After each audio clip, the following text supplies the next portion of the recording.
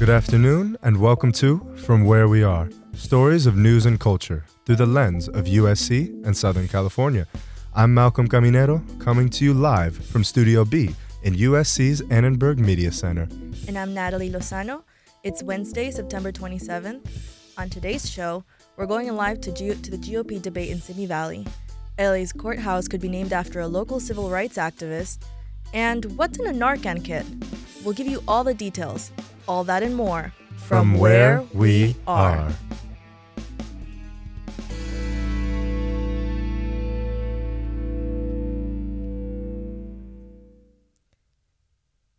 Before we get to our show, let's check in with our headline news reporter, Tolu Okenbro.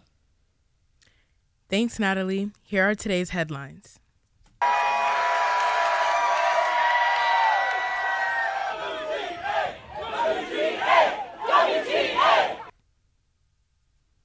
The Hollywood writers' strike has finally come to an official end after 148 days. The proposed deal between the Writers Guild of America and the Alliance of Motion Picture and Television Producers still needs to be ratified by members of the Writers Guild. But writers have been given the green light to start working again after 5 months off the job. This deal changes the way writers are compensated with 3.5% to 5% pay increase, and members are now eligible for long-term payments based on streaming views and subscriptions. The Screen Actors Guild remains on strike, and if the union does not reach an agreement soon, production is likely to be pushed back even further. This week, the nonprofit group Fix the City filed a lawsuit against Los Angeles Mayor Karen Bass due to her declaration of a local emergency on homelessness and housing. This allows the city to speed up the process of building temporary and permanent housing by permitting the mayor's office to bypass competitive bidding or city council approval. Fix the City says this is an illegal expansion of mayoral power and lessens due process and transparency. The mayor's office did not respond to a request for comment on this matter. The undergraduate student government and members of the Armenian community at USC are demanding support from the university upon the increasing fatalities of ethnic Armenians in the Nagorno-Karabakh. This USG created a bill which requests President Karo Folt to release a statement in support of the Armenian community and faculty members to assist affected students. After the USG Senate meeting on Tuesday, the bill was unanimously passed and is expected to be delivered to administration in 2 weeks.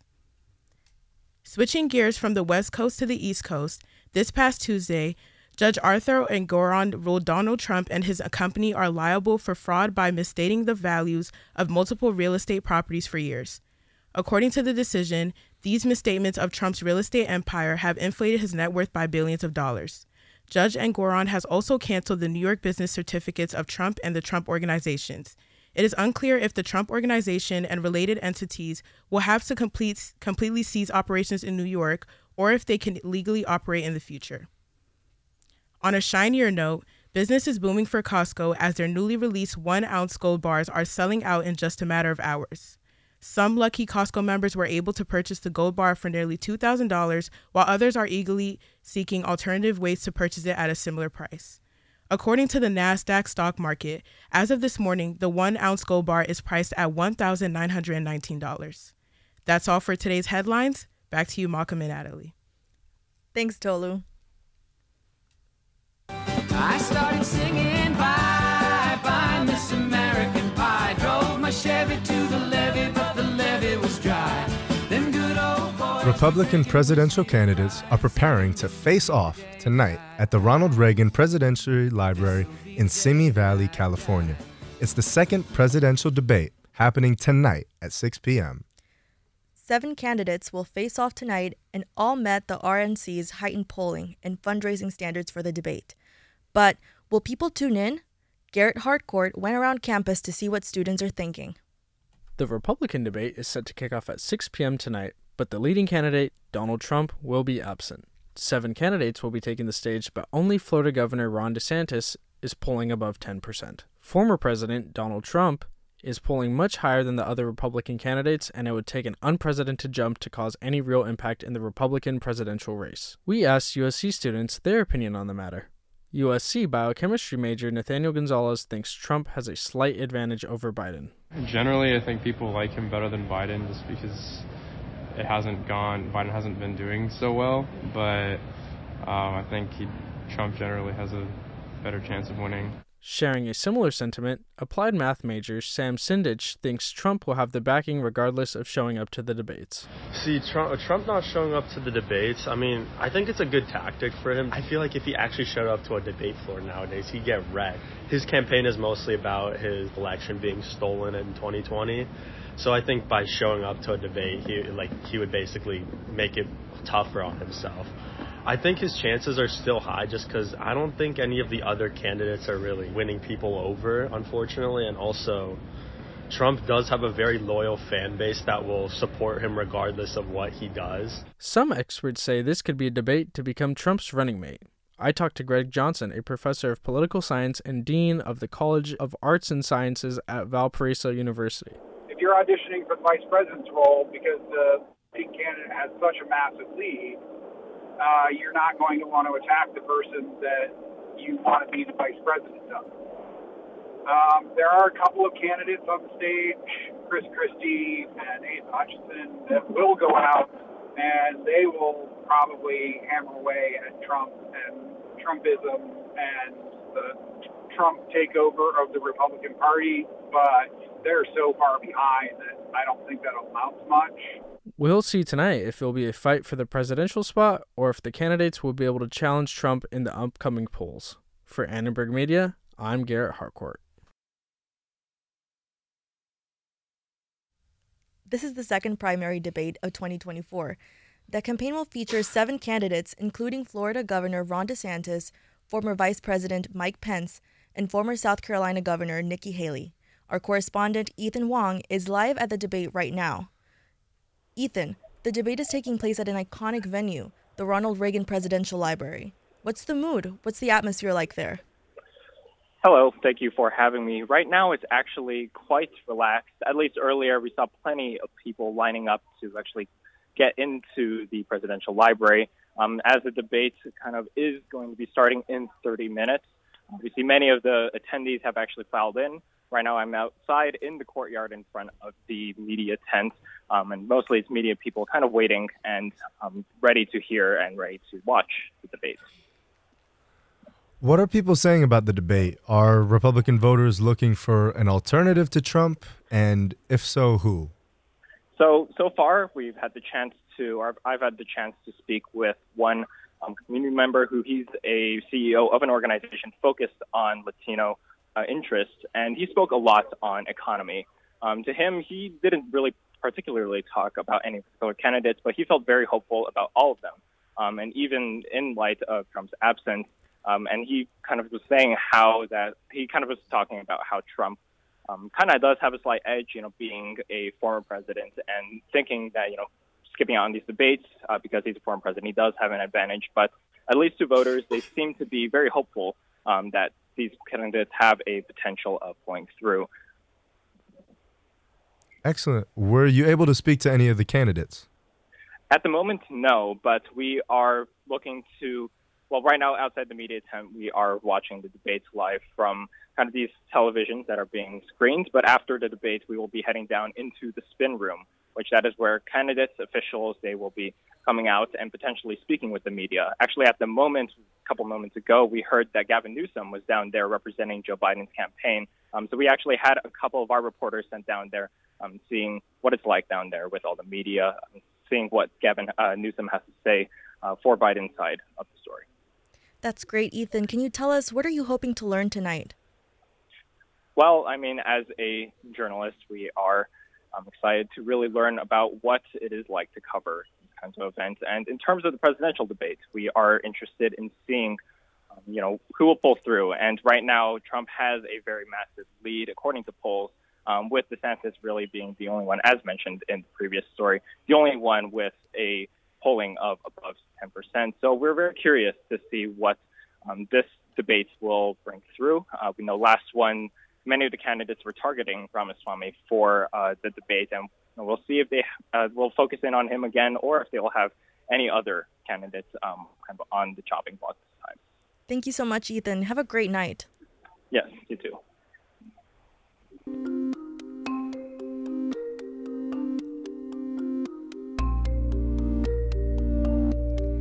California Governor Gavin Newsom just signed into law sweeping gun legislation on Tuesday that many say will keep us safe. The state will now ban people from carrying firearms in most public places, and for the first time ever, California will raise taxes on guns and ammunition. But as Li Fan Zhang reports, opponents of the new legislation say it violates the Second Amendment. Governor Gavin Newsom signed new gun control laws yesterday, including the first law that will put additional state tax on guns and ammunition. We do casually say that the number one killer of our kids is guns, and it's sort of just accepted, and that it's just somehow so normalized. It's a profound moment. I'm grateful for the many moments that we've had on this stage together in terms of advancing gun safety. Currently, the gun and ammunition tax across the nation sits at around 11%. This new state law adds another 11% tax to sales. This makes California the only state with a separate tax on guns and ammunition. Some say this is a direct violation of the Second Amendment, which is the right to keep and bear arms. Dave Koppel is the research director at the Independence Institute in Denver. If a state has sales taxes on things, then it's perfectly fine that those apply to things that involve constitutional rights. But then if you said, well, we're going to have a special tax on religious items or newspapers or firearms specifically, then that might be seen as a targeted tax against the exercise of constitutional rights and could be held unconstitutional for that reason. Koppel says the state of Minnesota tried something similar in the 1970s, when they imposed the use tax on the cost of paper and ink products for newspaper. One of the newspapers sued, and the U.S. Supreme Court agreed, saying the use tax was unconstitutional. The Supreme Court, in the context of the First Amendment, has said that it's constitutionally dubious to have specific taxes that are targeted at the exercise of First Amendment rights. So the critics of this new California law will certainly point to that case. But Koppel also pointed out there's another side to this debate.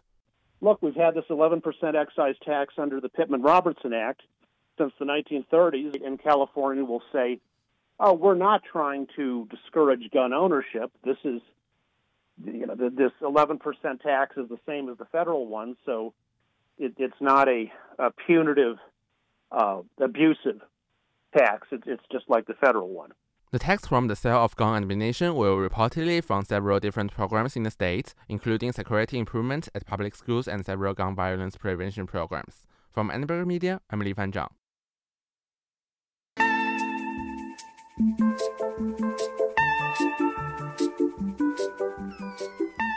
California Representative Jimmy Gomez proposed the legislation to rename the Los Angeles U.S. Courthouse to the Felicitas and Gonzalo Mendez U.S. Courthouse.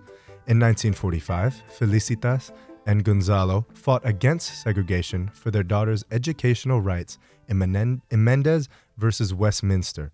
The case set the precedent for the U.S. Supreme Court's decision in Brown v. Board of Education. Sylvia Mendez was 9 years old when she went to court for the first time. As a 9-year-old girl, all I was thinking is, when we went to court, that they were fighting for me to go to this beautiful school, never realizing exactly what they were fighting for. They were fighting for desegregation. Her parents and 4 other families, all of Mexican descent, filed a lawsuit in California to allow her to go to an elementary school in Westminster, Orange County. And they won.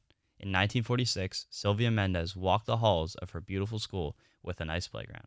At one point, the school board decided to ask my father, Gonzalo, forget this nonsense. What are you doing? If you forget this nonsense, forget about suing, we'll allow your children to go to that school. And my dad says, no, I'm not going to stop this nonsense. It's not only for my children, it's for all the children. 2 months later, California Governor Earl Warren signed a bill ending school segregation in California. And today, nearly 8 decades later, Sylvia Mendez stood next to California Representative Jimmy Gomez in front of the House of Representatives in D.C. Representative Gomez introduced a bill that would name Los Angeles County's courthouse in honor of Sylvia's parents, Felicitas and Gonzalo Mendez. For all Americans, To feel part of this greater American story, they need to see themselves in those stories and in those buildings and monuments that tell our history. This is why this tribute to the Mendez family is so important. To name the courthouse in the district where this decision was made enshrines the sacrifices of the Mendez family and so many other families into the American story. If passed, the bill would make the Los Angeles Courthouse the first courthouse in the U.S. to be named after a Latina. There's been no word on when exactly the bill will be voted on. For Annenberg Media, I'm Karan Rastogi with help from Anthony Bettino.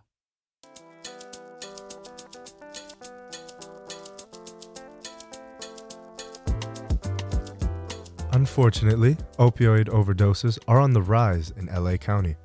But as Shay Marceline reports, with the help of a small kit, USC is taking action to help lower these numbers. At USC's Farmers Market today, students weren't just lining up at food stalls. Instead, they were gathering around a health center stand, asking questions and picking up free bananas. But there was also something else they were grabbing. In anticipation for International Recovery Day, USC Student Health is giving away free Narcan to all students who are interested. That's Kyra Ali Gahan, one of USC's Wellness Health Outreach ambassadors. Narcan, or Naloxone, is an opioid reversal spray for people who have overdoses.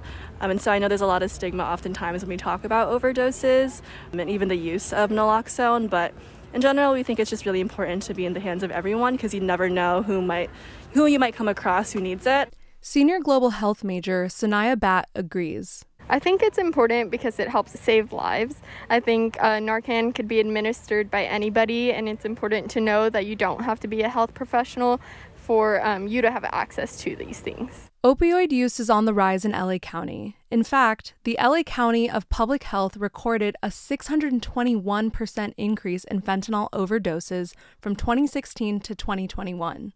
You can run into anybody at any point in the streets or anywhere that might be having an overdose, and there's so many people around that could benefit from just having it on you. You never know when you'll need it.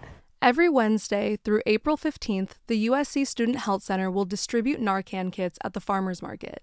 And the best part, they're free. The kits that we're giving out here at the Student Health Corner at the farmers market, they also have fentanyl drug testing strips as well. So we just think it's really important for students to have their hands on these things, especially because they are free and at no cost. USC students can look up Naloxone SC on the internet to find out how to administer Narcan safely and effectively. From Annenberg Media, I'm Shay Marceline. Joining us now in the studio is our reporter, Shay Marceline. Shay, thanks for being here to talk about these free kits. Thank you for having me. So this is a really important story, and I'm glad these kits are being handed out for free. So let's talk about it. Tell us what you're holding in your hand. So this is a Narcan kit that I got today at the farmer's market. Basically, it has 2 doses of Narcan that you could administer. And actually, there's also 5 fentanyl testing strips as well. So it's good for, when the overdose does happen, but also to prevent an overdose as well. Wow, yeah, that's great. Do you know why the health center is handing out Narcan? What the reason might be behind it? Yeah, I think this issue extends past campus and really into the LA community. The LA County of Public Health saw a 621% increase in just 5 years, so I think that's a reason enough. And where can students on campus go to find more about this information, maybe how to pick up a kit themselves? Yeah, students can go to Naloxone SC and they can search it in their browser. And it has overdose education videos, how to properly administer Narcan as well. Awesome. Yeah, thank you so much for joining us. Yeah, thank you so much for having me.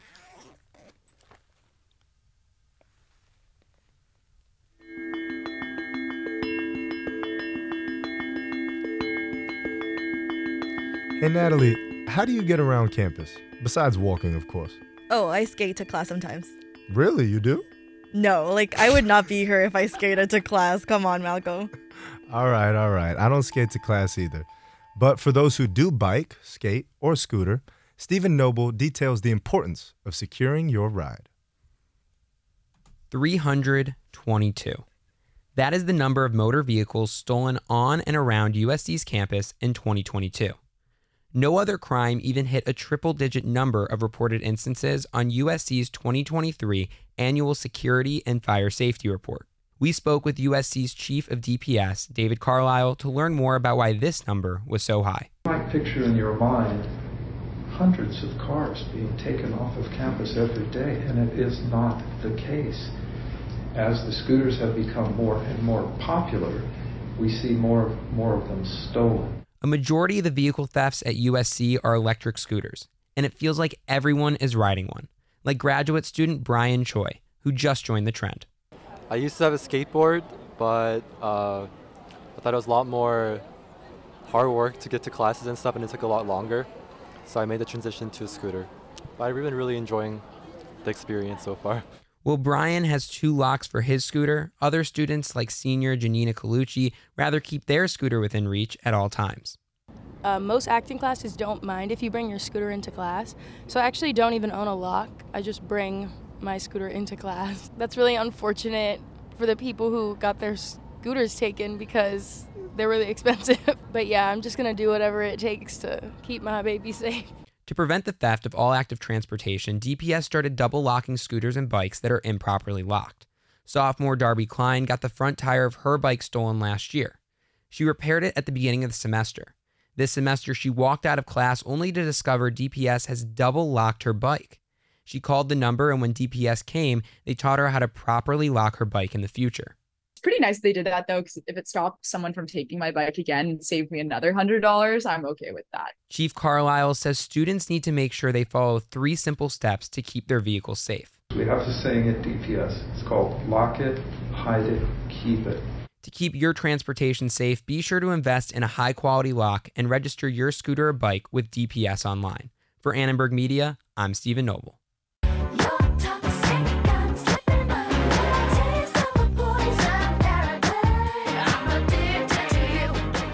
E-waste pollution is a problem in the USC community. However, there are measures being taken to fix the crisis. The USC Sustainability Hub has incorporated an e-waste initiative to help fix the crisis. No more e-waste debris on campus, and that's what I'm talking about. But Arun Shakuri has the story. This morning, the USC Sustainability Hub held an e-waste collection event. Trying to cut down on the amount of electronic waste across the university, USC students were able to donate and recycle any unused electronic devices. The Sustainability Hub, which was opened earlier this year and includes a 1,500 square foot space, is focused on helping USC and its students reduce their footprint on the environment. We walked around the event today to see what students had to say about sustainability and e-waste.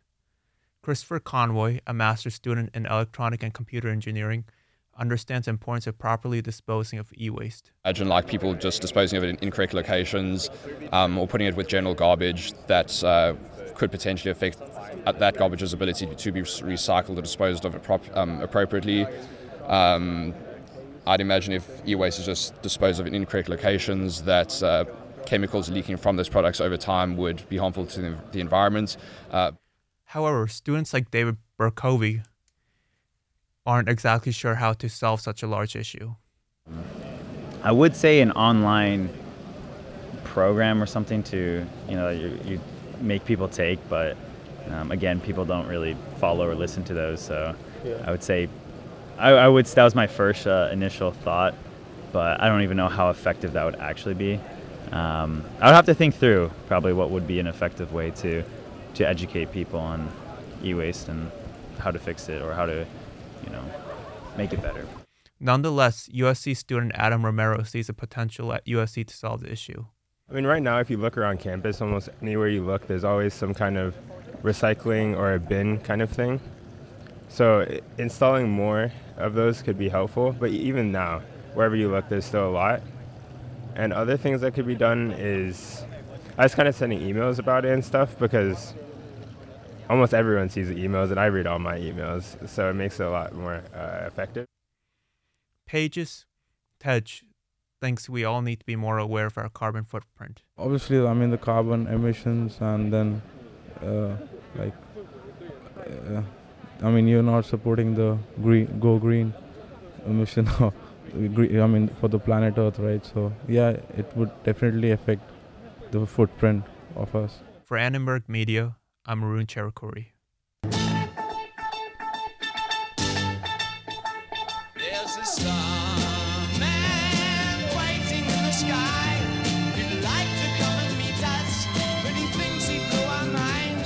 3 astronauts traveling on the Russian Soyuz MS-23 spacecraft landed safely back on Earth today after a very long journey in space. In fact, the mission was doubled in its duration. Oh my god, I wouldn't even last a day. I wonder what a trip suddenly, that doubled in time, what does that do to your body? I'm glad you asked, Natalie. We sent our reporter Clara Rodriguez to find out about what the astronauts went through. After spending one entire year in space, 3 astronauts returned to Earth. American astronaut Frank Rubio and his 2 Russian colleagues, cosmonauts Dmitry Petelin and Sergei Prokofiev, parachuted into Kazakhstan, landing around 4:15 a.m. Pacific time. Object touchdown. The mission was meant to last 180 days, in other words, just 6 months long. But it more than doubled into a 371-day orbit. That's more than a year of being suspended in space. Well, at least on the bright side, NASA's Rubio broke a U.S. space record for the longest single spaceflight in history. We spoke to a trained astronaut and USC professor and chair of the Aerospace and Mechanical Engineering Department, Paul Ronnie, about what space does to the human body. And that's one of really the challenges of long-term spaceflight, is how to deal with these cosmic rays as well as the deterioration of your, muscle mass and especially your bone mass. How does an astronaut maintain their muscle mass for that long without gravity? Ronnie says it's not easy. However, long-term space really leads to a degeneration of bone and muscle. And even astronauts who've been in space for months, even though they exercise and work out really hard, in fact, I know of astronauts have told me they were working out 2 hours a day. USC lecturer in both the Astronautical Engineering Department and the School of Architecture, Madhu Tangavelu, agrees. What happens during longer duration missions are more serious. Your heart rate is affected. Your vision is affected. The bodily fluids cause changes even in the brain. And radiation. If that wasn't enough, there's also the emotional side. Yeah, I think Frank will take some time. I believe it may be a few months to perhaps even a year before he gets his legs back, so that he can go play tennis or fly helicopters. I'm sure he wants to have some pizza or hamburgers, because these are the things that the crew crave for and miss when they are on the mission. They come back, they want to smell the green grass of home, they want to see the blue skies. And now, hopefully the 3 astronauts will get to enjoy just that. Blue skies, the sounds of home, the taste of junk food. For Annenberg Media, I'm Clara Rodriguez.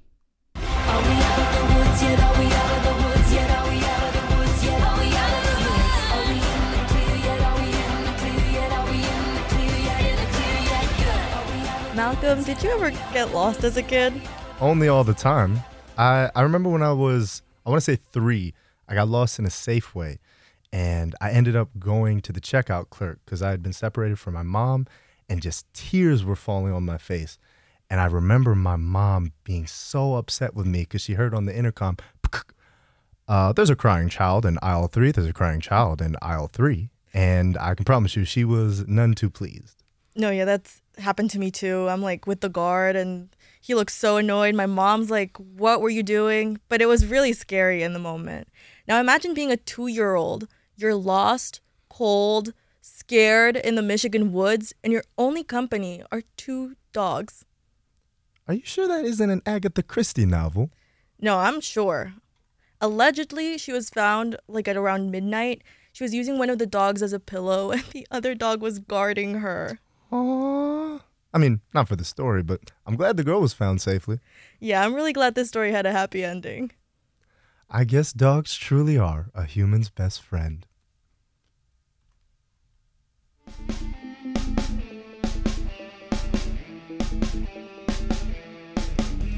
And that's all we have time for on today's From Where We Are.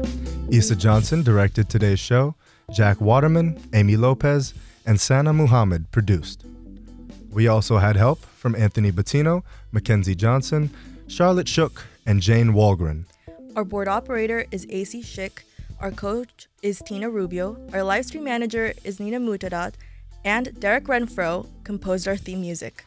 Catch us live on YouTube at Annenberg Radio News, Monday through Thursday at 5 p.m. Subscribe to From Where We Are, wherever you're listening right now.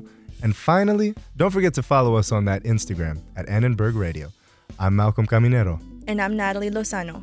From all of us at Annenberg Radio, wherever you are, we hope you'll join us again for From Where We Are.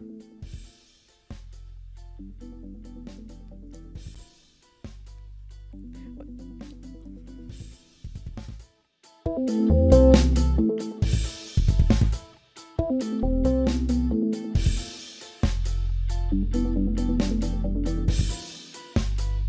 you.